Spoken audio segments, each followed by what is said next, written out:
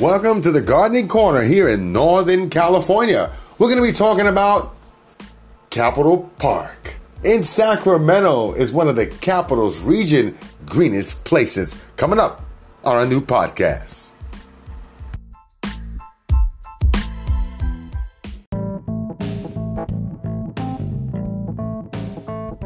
Welcome to the Gardening Corner News.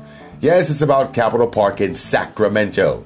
It's about 40 acres are blanketed in lush lawn adorned with abundance of shrubs and flowers, including reowned Rose Camellia Gardens and more than 1,000, about 200 varieties of trees. Yet visitors may be surprised to know that the botanical delight is cared for by staff who hardly use the synthetic chemical pesticide. It's maintained by the staff of 10 groundkeepers who work for the State Department of General Services Groundskeeping Division. The staff also maintains a handful of state government properties in Sacramento region, in addition to the park. The groundkeepers are experts, increasingly enthusiastic about their work. That's right, increasingly enthusiastic, which is embracing a more water conscious or concise, less pesticide reliant philosophy. They are indeed becoming greener gardens. The drought in 2012 and 2017 changed policymakers, and the DGS perspective of water usage. So the department began a major water-saving redesign of the grounds. It included removing 76,000 square feet of lawn and replacing it with bark, mulch, decorative rock, and drought-tolerant grass, and changing irrigation practices to reduce the runoff, among other things. Longer-term changes have involved the use of integrated pest management. IPM is a strategy for controlling insects, fungi, weeds, which really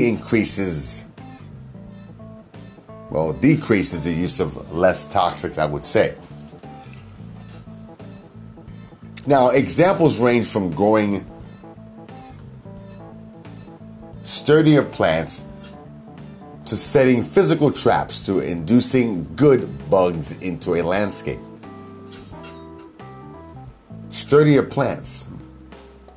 Interesting. So I would say that we need better plants to bring better bugs, I guess, right? It makes sense. A good plant will bring good bugs. We've always had a certain IPM. Now, IPM is a great site. Check it out. UC Davis is the one that's, I think, designed that site. But there's many IPM sites. But go look at those. They can help you out with your garden. But we've embraced a more natural IPM in the past 8 years or so, explained by Lisa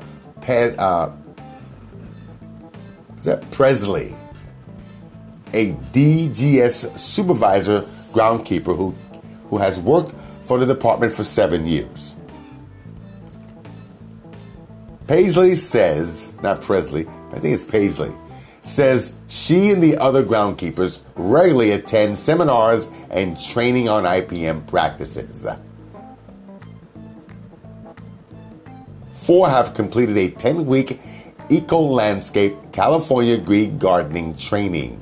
About 8 have qualified for the applicator certificate.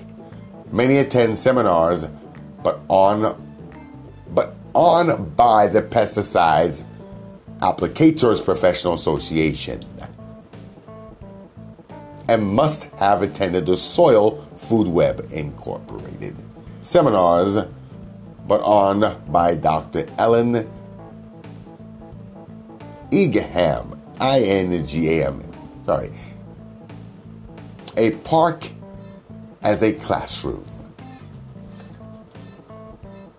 Capitol Park itself is an involving classroom. The groundskeepers routinely experiment and share ideas about how to control park pests with the minimum of force. Now this is great because we have kids in the park, correct? Well, we don't want any kind of chemicals messing with them. Example, a scale of outbreak in June. Instead of reaching for the pesticides first, the staff used blast of water in an attempt to knock them off the citrus trees, which is a great idea, right? Instead of spraying that, you know what? When that failed to produce the desired result, they turned to a soap and water mixture, insecticidal soap, which did the trick, which is common. I use that too. You can mix it. You can also mix it with salt. I think there's a certain type of salt. That's another podcast. From start to finish, monitoring and evaluating the problem and I guess I'm lost for words today. But bottom line, it worked. It was crucial. They needed to do that because we didn't want our kids or anyone smelling chemicals. So they took this approach of less toxics. The methodology of explaining this is what they call it, the toxic methodology. I'm sorry. It's a little late here. It's like 12 o'clock. I decided to do a podcast. It's 12:08 a.m. here, Sunday here in California. But I decided to give you some news. So that's what's going on in my neck of the woods. What's going on with you? Thanks for listening to my podcast. Any questions? You can always leave comments. You can check me out on YouTube at Antonio G Media Channel or peoplepowerfarm.com. And check me out. I'll be back. And I'm looking for a new home. Maybe I'm not. It depends, right? So if I get more users, more listeners, and I'm hoping I'm giving good content. If not, let me know. I need comments. And that is it. Thank you again. And you have a wonderful, wonderful summer.